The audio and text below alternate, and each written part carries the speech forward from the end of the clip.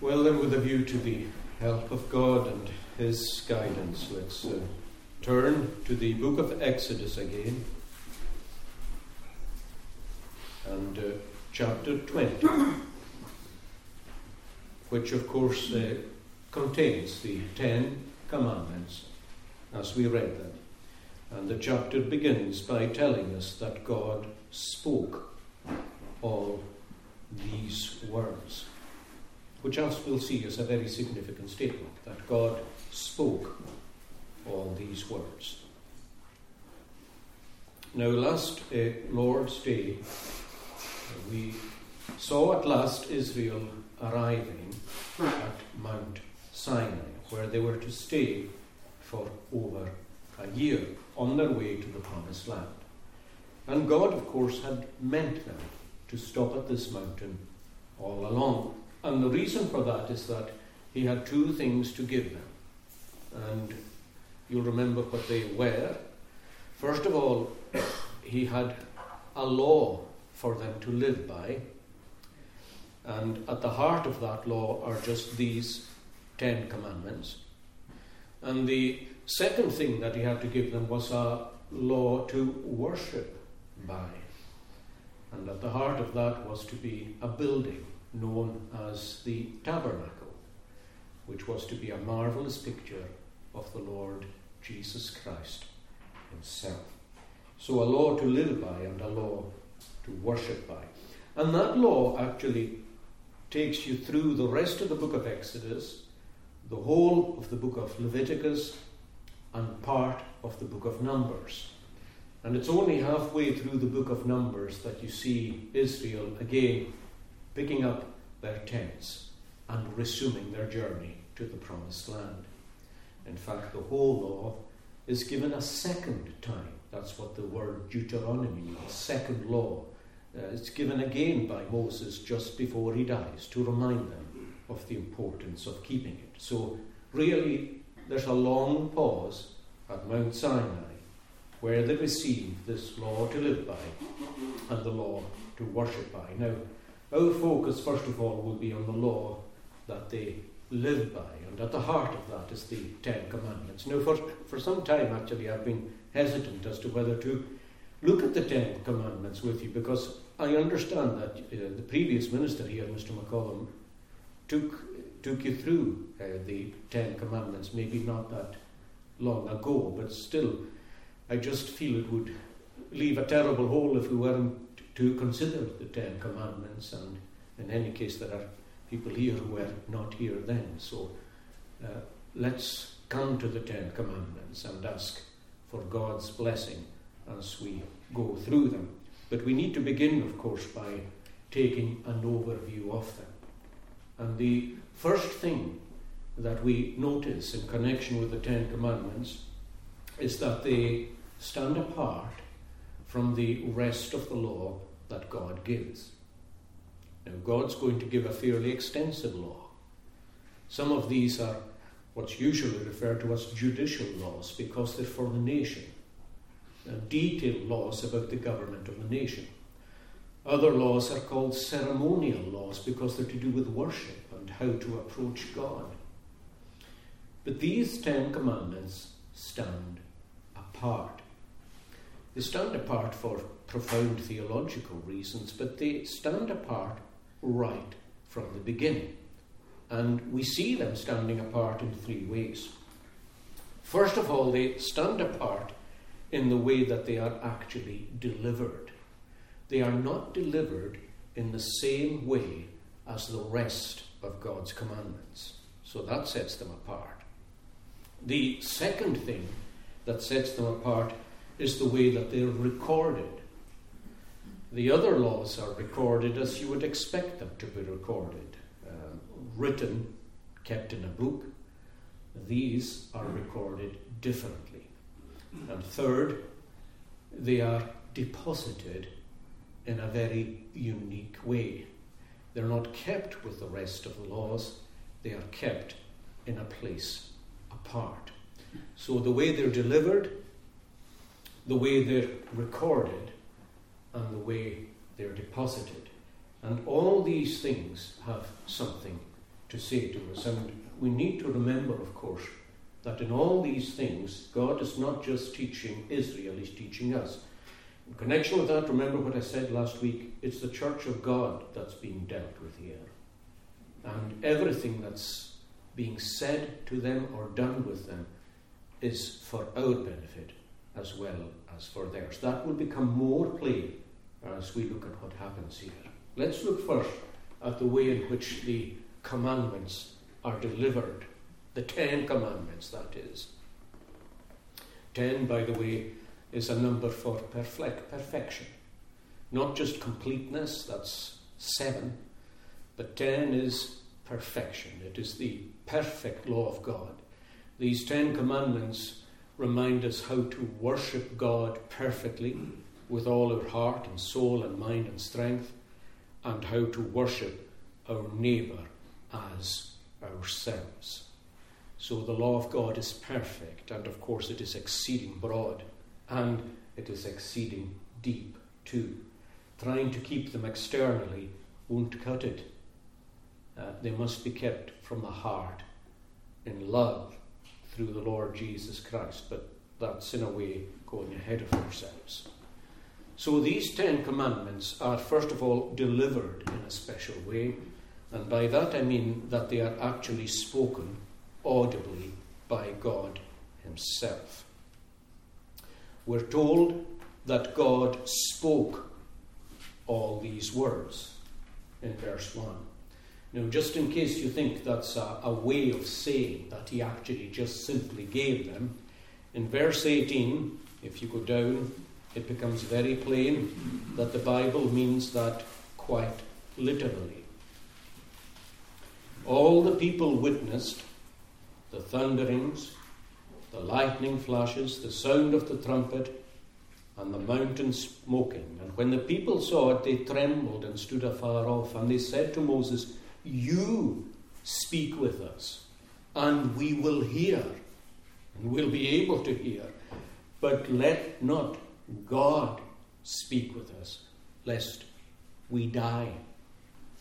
Not just what was said, but how it was said, so impressed their souls that they felt they could not bear to hear it, because they had heard it not through Moses the mediator, but they heard these words direct from God. "Moses, you speak, but let not God say any more to us, lest we die." And that's actually confirmed in the New Testament, where the writer to the Hebrews in chapter 12, now we looked at this at the prayer meeting, and of course you're all welcome to the prayer meeting too. At the prayer meeting we saw how Israel came to this mountain, and we're told that when they heard the voice of words, now if you want to look this up later, it is Hebrews 12 and it's verse 19. They heard the voice of words, so that when they heard it, they begged that the word should not be spoken to them anymore. And just one more example of it, just to confirm it, God tells us through Moses in the book of Deuteronomy, "Take heed," he says, "you saw no form when the Lord spoke to you at Horeb." You didn't see an image. You didn't see any likeness of God himself. That, of course, will become important when it comes to worship and the role of images and so on in the second commandment. You saw no form when the Lord spoke to you. In other words, you heard voice, but you didn't see any form. And again, later in the same chapter, did any people ever hear the voice of God speaking from the midst of the fire as you did, and live? Out of heaven he let you hear his voice, that he might instruct you. On earth he showed you fire, and you heard his words from the midst of the fire. And the same chapter, actually, that's Deuteronomy 5, tells us that once God spoke these 10 commandments, he added no more. Didn't say anything else. That reminds you that the rest of the law that you have in the latter part of Exodus, the worship laws in Leviticus and all these, God gave them to Moses while Moses was 40 days and 40 nights on this mountain in extraordinary fellowship with God. That's where he gave all these laws. But the 10, he spoke. Now certainly it's true that when Moses was on the mountaintop for these 40 days and 40 nights, God actually gave him the 10 commandments on 2 tablets of stone. That's true. But they were only written after he had spoken them himself. So that's the first thing we notice, that God spoke the 10 commandments. That seems right away to add a kind of awe to them, a special kind of transcendence and profundity, a special kind of something that demands a special reverence and respect from ourselves. God spoke the 10 words. And in fact, it's, as Deuteronomy tells us, it makes that a unique occasion. At no point before, and I think I'm right in saying at no point since, did God speak to the whole church audibly in that kind of way. That draws our attention very much to the 10 commandments. So they're set apart by the way they're recorded, by the way they're delivered. But secondly, they're set apart by the way in which they're recorded. 2 things to notice about that. First of all, they were written with God's finger. They were written with God's finger. We're told that they were cut by God into stone tablets. Now Moses, you remember, in anger, broke the original 10 commandments when he came down and saw them dancing around the golden calf. There's so much to learn from that. So God wrote them again. Wrote them with his own finger on the top of the mountain. Now, you know as well as I do that God doesn't have fingers, no more than he has a voice.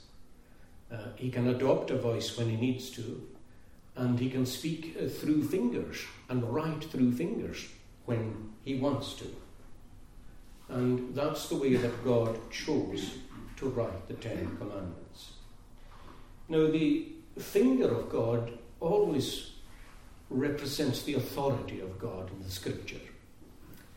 You may remember when Christ was casting out evil spirits, the Pharisees, of course, well, they didn't like the fact that he could do it, so they had to find some way of explaining it. And he said, well, what you are doing, he says, you're doing by the power of evil. It is a demonic power. It is a satanic power that you are using when you are casting demons out of people. And of course the Lord said to him, well, is Satan divided? Is he, if I by the power of Satan am casting out Satan, how can Satan's kingdom stand? How can he be doing the destructive work that he's doing if his kingdom is that disorganized and that chaotic? Rather, Christ says, if I by the finger of God am casting out demons, then the kingdom of God has come to you. Now, I'm sure he's probably referring to the fact that he was using his finger to point in the direction of the evil spirits when he was casting them out of people. But the finger represents the authority of God. It is by the finger, by the authority, by the power of God that I cast out these evil spirits. You see the same finger appearing in Daniel chapter 5 on the solemn night in which the empire of Babylon fell to the Persians. The last king of Babylon was King Belshazzar. And you'll remember how he created a feast for government officials, 1,000 of them, gathered in the palace. And when the drunkenness and the debauchery began, because one sin always leads to another, he asked for the holy vessels that they had taken from the temple of God in Jerusalem. He asked for them to be brought in as part of the entertainment. What's better than to drink out of these precious vessels that had come from the temple? Now, his father Nebuchadnezzar had at least, even though he had raided the temple and brought the precious goods, the vessels and the cups and so on, although he had brought them into captivity, there was a measure of respect. He had placed them in a place where people would not go near them. But, of course, the son was worse than that. And he showed contempt for the things of God. And the moment they began to slip into sacrilege, the moment their sin moved into blasphemy and sacrilege, God intervened. The fingers of a man's hand, well, that's how they appeared. But can we not say that they were the finger of God? The finger of God, of course, appeared on the plastered wall. Many, tekel upharsin, numbered. Your days are numbered. Your kingdom is numbered. Tekel, you have been weighed in the balance of my justice and righteousness, weighed in the balance of my holy law, and upharsin, you have been found wanting, and your kingdom is divided. The finger of God, the authority of God, the law of God, the judgment of God. It is that finger that writes, cuts these words into the stone. Now, I don't think we're to think of it as that kind of appearance that that Belshazzar saw. Rather, you'll remember in Exodus 34, this is getting ahead of ourselves, but when God came to give the tablets to Moses, he clearly appeared in a human form. Moses asked God to see his glory, and God passed him by. And it's while he was on the mount in that human form, can we not say a pre-incarnate appearance of our Lord Jesus Christ, that he cut these commandments, he engraved them into stone by his own finger. So they are engraved, or they're recorded by God's finger. And the second thing, of course, to notice in connection with the way that they're recorded is that they were recorded on 2 tablets of stone on both sides of each tablet. Now, it's tempting to think that these are 2 copies of the one law. The reason it's tempting to think like that is because very often when covenants were made between 2 parties, there would be 2 copies of the covenant. A copy kept by the overlord, the suzerain, the one who has been in charge of the covenant, and the other copy kept by those who were to keep the covenant. There seems to be a wonderful kind of parallel there between that and this. But at the same time, we can't deny the fact that both these tablets end up being stored in the same place, inside the Ark of the Covenant. So that's really telling us that we don't have 2 copies. Rather, we have 2 tablets simply containing the 10 Commandments. Surely we could say that the first tablet contains 4, the first 4, and the second tablet contains the second 6. The first 4 have to do with God, our relationship to him. No other gods before him. Worship him properly.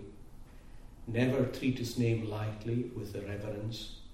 Always respect his holy Sabbath day. And then you have, and these of course sum up how we love God. How do you love God? You love him like that. Of course, these are from the heart. That was one of the mistakes the Pharisees made. You can't fulfill these 4 commandments in your own strength and by your own effort, but from the heart. And from the heart then you shall love the Lord your God with all your heart and soul and mind and strength. And how do you know someone who does? Well, because in the name of Christ and for Christ's sake, they try to keep these commandments. The other 6 tell us how to love our neighbour as ourselves. Respecting family, authority, respecting life, respecting sexual purity both before and after marriage, respecting property, and respecting truth. So on these 2 tablets, we have the whole of the law in connection with serving God, loving God, and loving one another. So these 10 commandments, they stand apart in the way in which they're delivered. God speaks them audibly, and the way in which they're recorded, because God himself inscripturates them in stone with his own finger.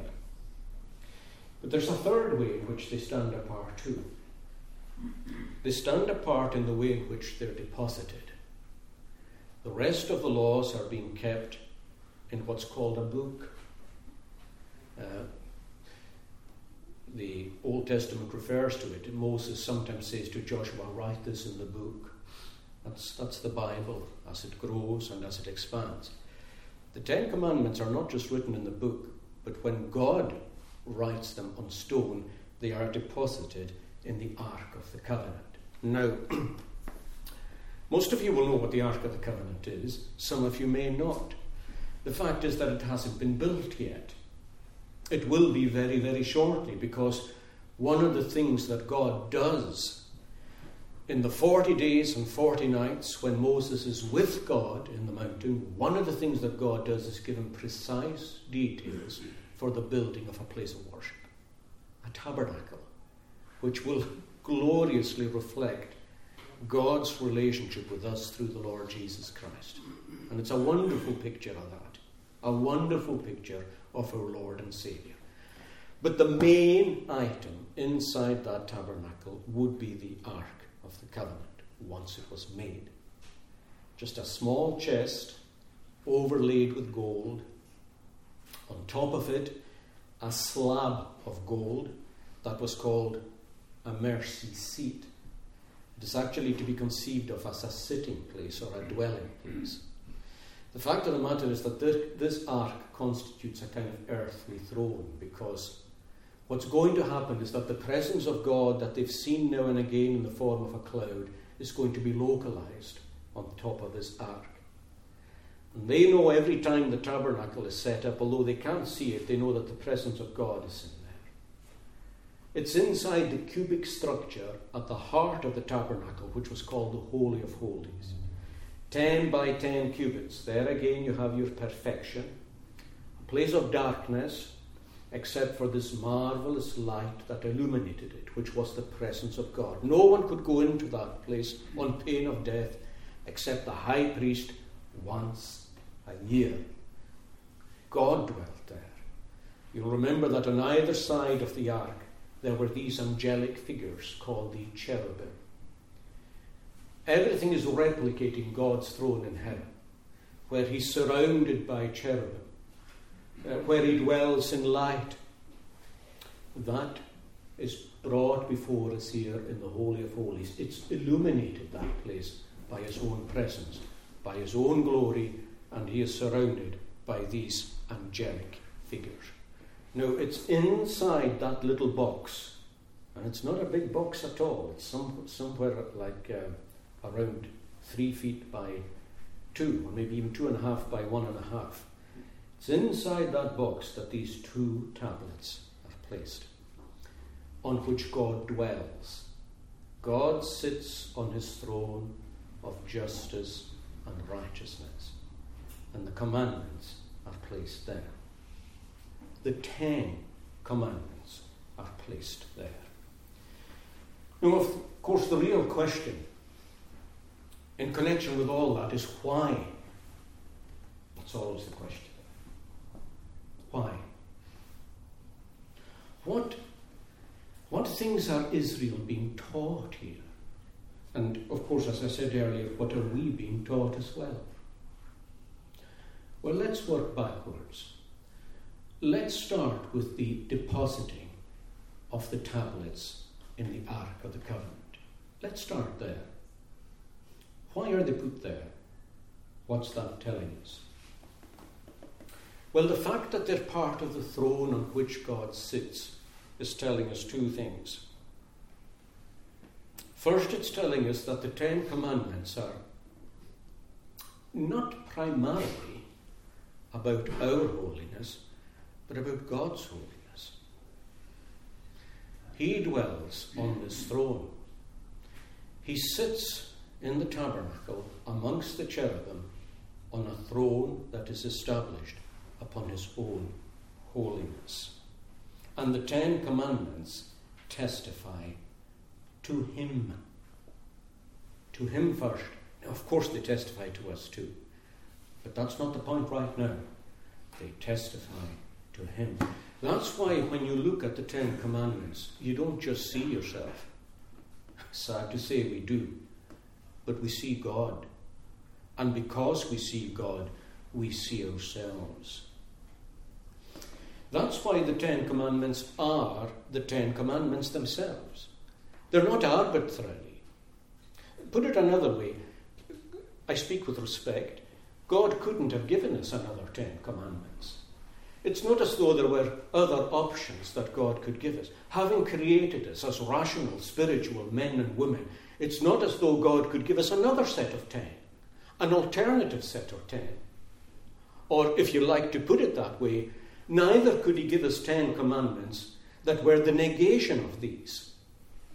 He couldn't give us 10 commandments that said, thou shalt commit adultery because that's what I want you to do. Or you shall kill because that's how I want you to be, killing those that you don't like and disapprove of.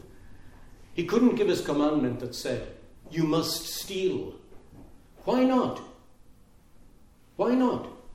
Because these are a reflection of who he is. Not just a requirement on us as to what we should be like, but they are a reflection of what he is like. They reveal, first of all, his holiness. That's why the people feared when they were given. Not just what was given. They knew themselves that this was high.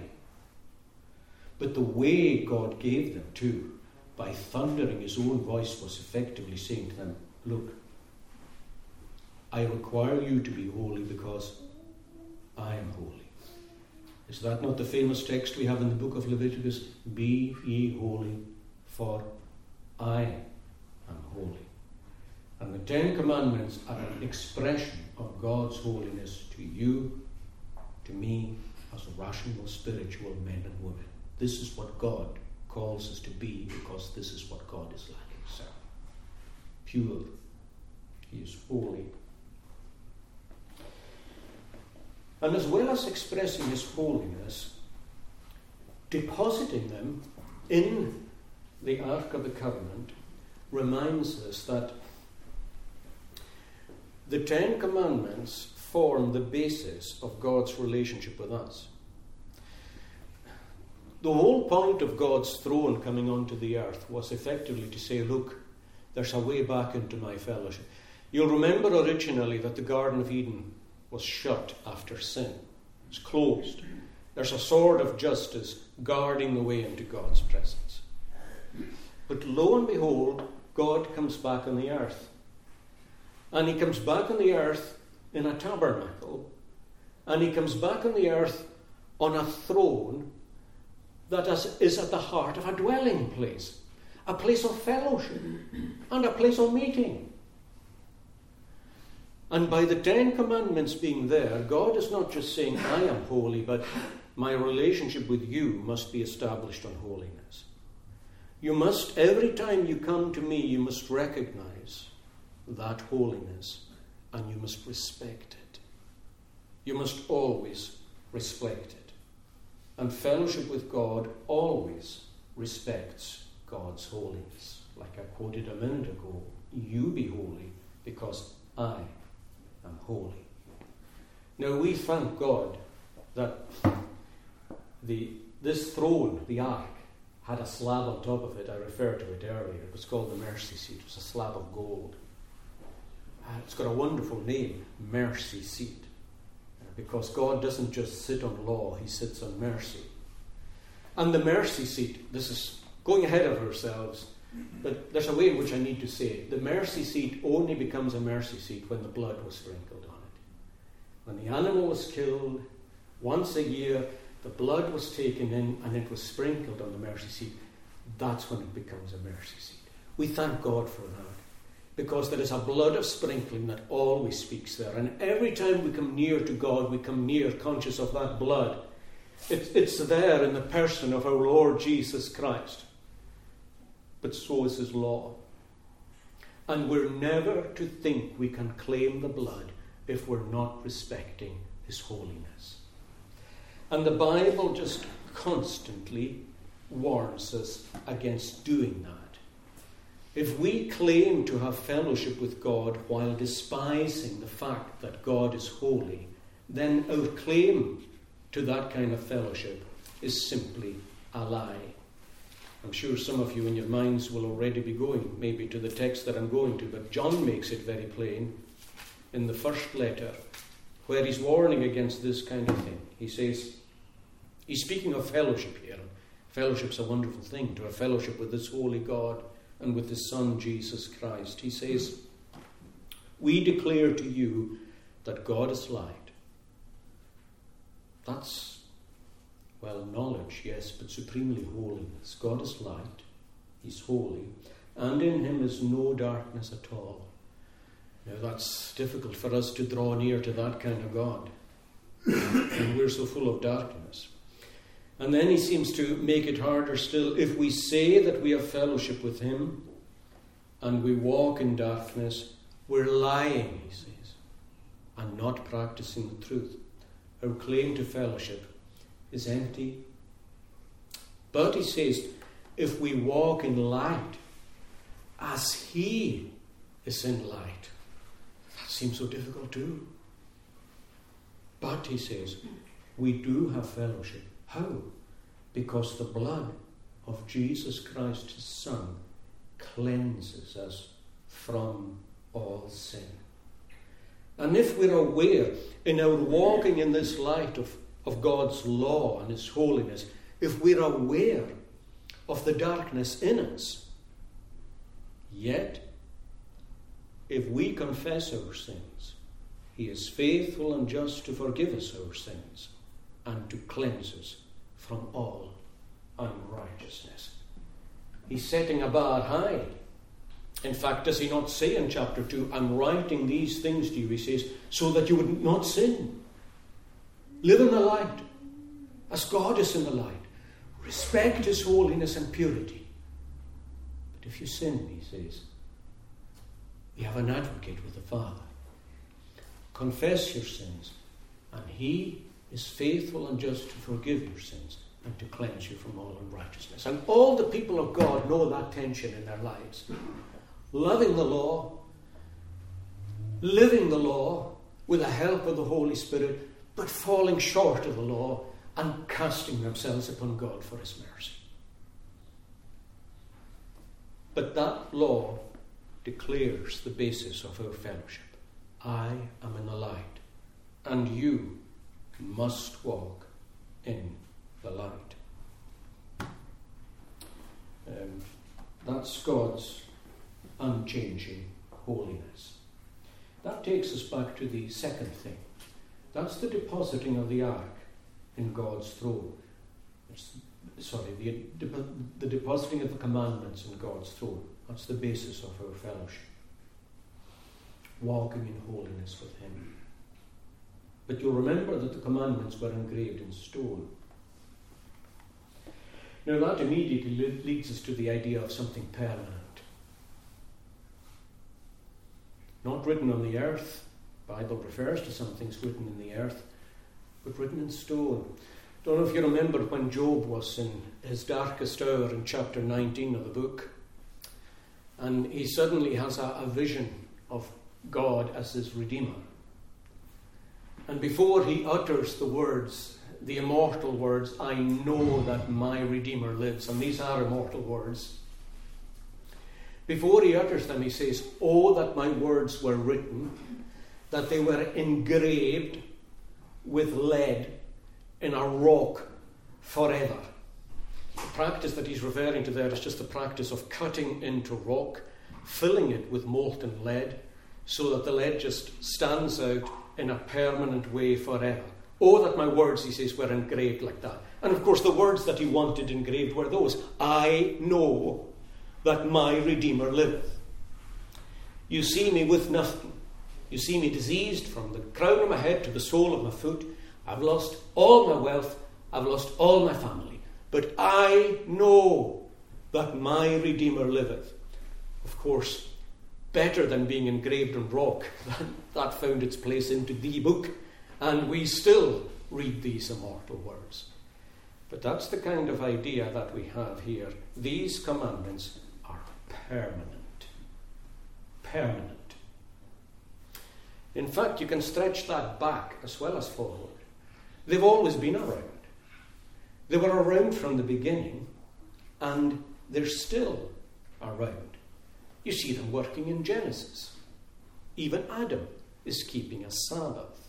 Noah is keeping a Sabbath. That's your 4th commandment. Cain murders Abel. That's a breach of the 6th commandment. Jacob has idols.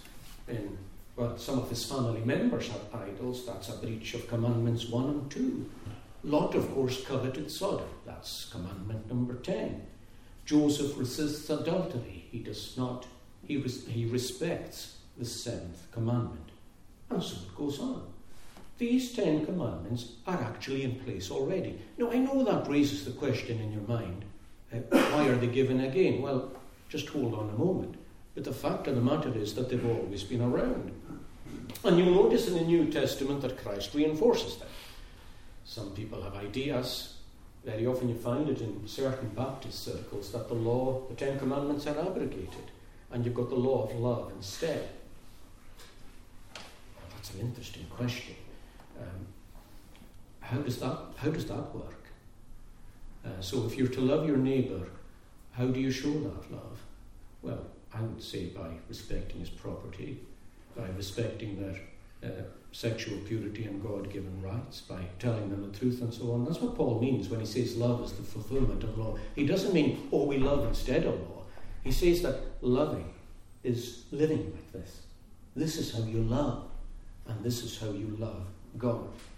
Christ reinforces that. In the Sermon on the Mount, he delivers them all again, and they seem to go deeper than they ever did.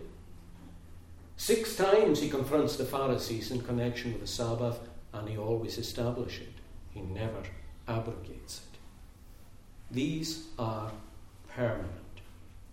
And in fact, I want you to notice that as well as being permanent, these 10 commandments are universal as well. Don't think they were just given to Israel. God is judging the whole world on the basis of these 10 commandments. You see that in the Old Testament. God judges individuals and nations for sins that they should know they were committing. For example, when Abimelech, the king of the Philistines, tries to take Sarah off Abraham as his own wife, God judges him for that. God judges Nineveh for their sins.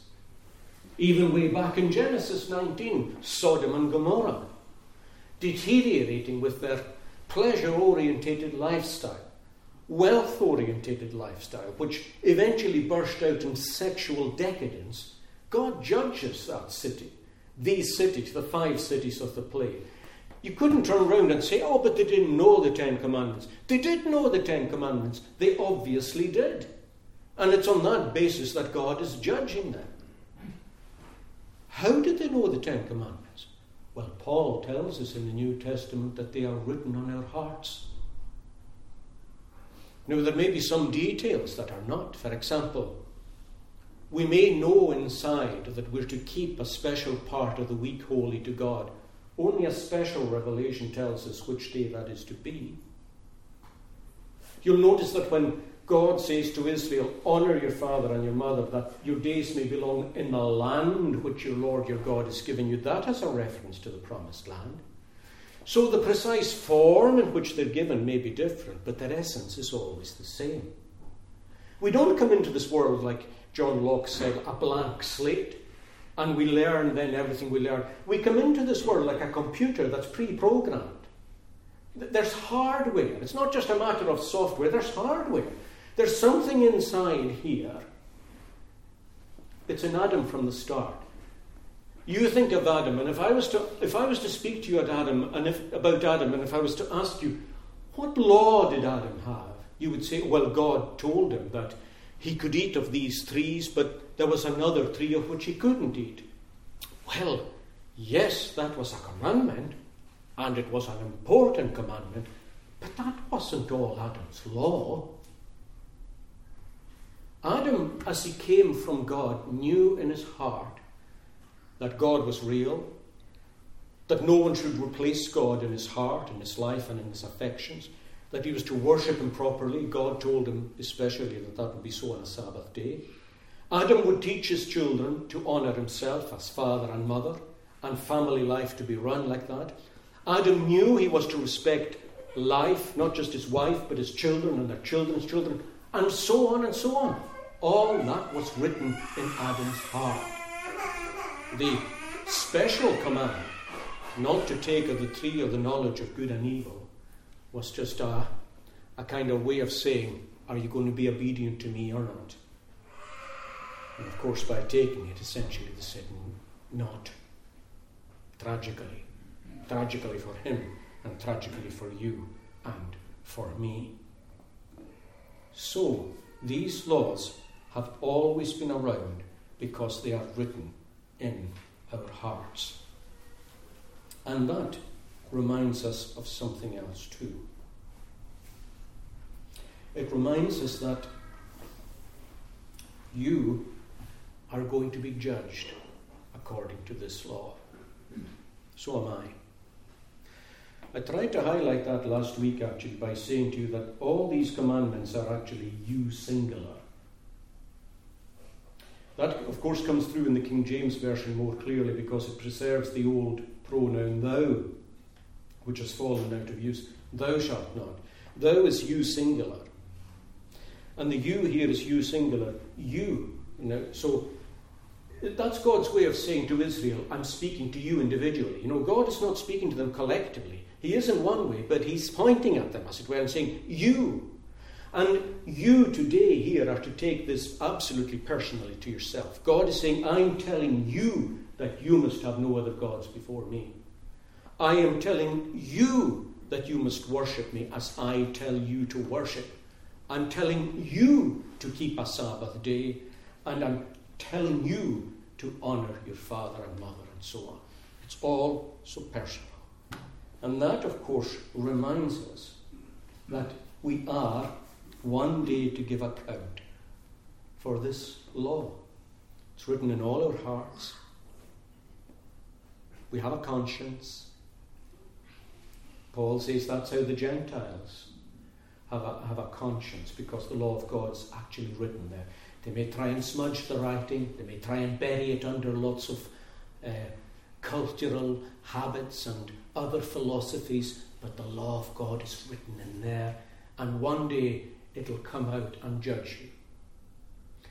If it doesn't matter who you are today, the Ten Commandments will come up before you on the day of judgment. And if you think you're keeping them today, you'll know then that you are not. Absolutely you are not. If you have any God-given honesty in your own heart today, you'll know too that as you read these things, you'll say to yourself, oh dear, woe is me. Is that what God expects? Is that the basis on which I can know God and serve him and be saved? You'll be saying, oh dear, that's not me. That's the law that will judge you. Can you say that you've perfectly kept these 10 commandments? Can you? If you've heard the gospel, you'll be judged for something else. You'll not only be judged on the basis of the law written in your heart, but the gospel you are privileged to hear. In other words, God said, you know the 10 commandments. I showed you that you don't keep them, but I showed you someone who did. I sent my own Son into the world to live them out perfectly for your sake, and to take the curse of everyone who's broken them, providing they put their trust in him, and you rejected that. So I judge you twofold. I judge you for the law you broke, and I judge you for your failure to take the remedy. That's why, friends, when people say what they often say, you often hear this, what about the people who have never heard the gospel? My stock response to that is, what about people who have?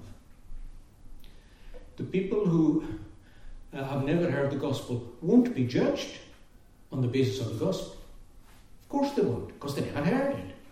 They'll be judged on the basis of the law of God which was written in their heart.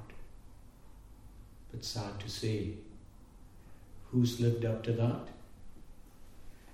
If anyone knows that they haven't, and they cry to God for help, believe you me, God will find them with the gospel. Believe you me, God will find them with the gospel. But if anyone has heard the gospel and still rejected, that's the person I worry about the most. Is that you? Is that you? Let me just close with this, and I'm conscious again that I've gone on for a long time. These commandments are permanent, they're universal, and they're personal. But just one more thing, very briefly. Why then are they given right now in this way? Well, the answer to that is Israel is just beginning her existence as a nation. And God wants her to be governed righteously and properly. And as a nation, he wants all the other nations of the earth to look at her and say, well, look at these laws. The 10 Commandments and the other laws that flow from them. Is there another nation like that? Revealing God's holiness. And in such a way as to make us say, what have they got that we haven't got? The 10 Commandments should still be the first page in our statute book. Every single nation that is serious about serving God should have on the first page the 10 Commandments. A reminder that every single law and statute must flow from them. That, by the way, reminds you where we have fallen from, because that's where we used to be, and where we have fallen to. Just watch the coronation service and compare it with, you'll see the 17th century coming through in it all the time, and you'll see the 21st century trying to negate it at every single turn. Just watch it, you'll see both things. But here it is given at the beginning, this will exalt the nation. That's why too, when God is bringing us to himself, before he brings us to Christ, he has his own way of bringing us to Mount Sinai, the holiness of God. Don't be afraid to stop there and to look and to linger. It's by understanding that holiness of God that we begin to really appreciate the Lord Jesus Christ, the mercy seat and the blood of sprinkling. Next Sabbath morning, God willing, I'll come back to this. We'll move on to something else tonight. Let's call on the name of God.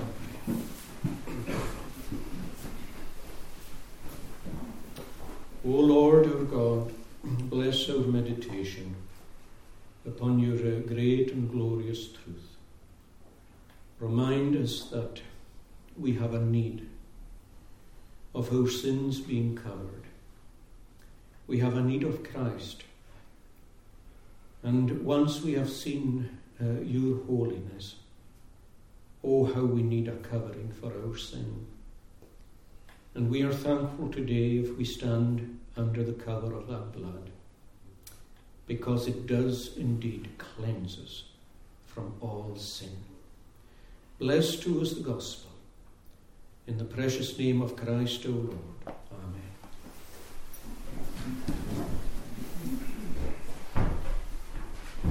We'll close by singing in Psalm 19.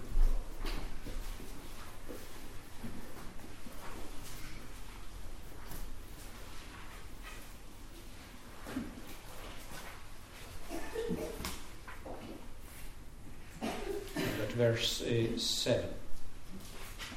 Psalm 19 at verse 7, which reminds us that God's law is perfect and converts the soul in sin that lies. You'll remember that God's law includes the law of restoration and worship too. God's testimony is most sure, it makes the simple wise. The statutes of the Lord are right, and do rejoice the heart. The Lord's command is pure, and of light to the eyes in part. Out of Christ the law crushes us, but in Christ suddenly it becomes so attractive to the heart. Verses 7 to 10 to God's praise. We stand to sing.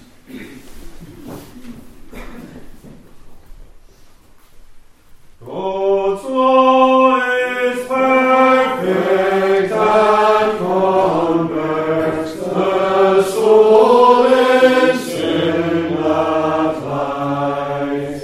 God's testimony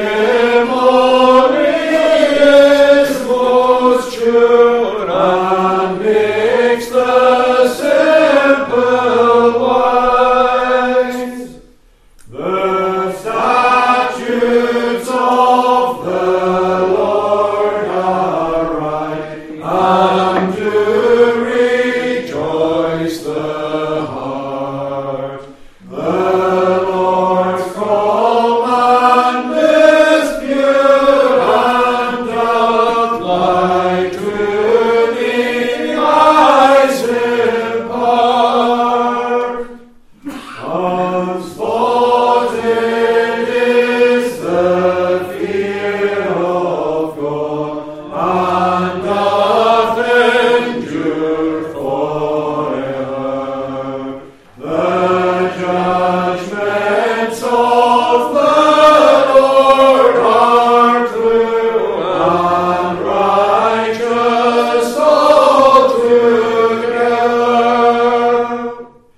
They more than gold, yea, much fine gold, to be desired are. And honey, honey from the comb that droppeth sweeter far. The grace of the Lord Jesus Christ, the love of God, and the fellowship of the Holy Spirit be with you all. Amen.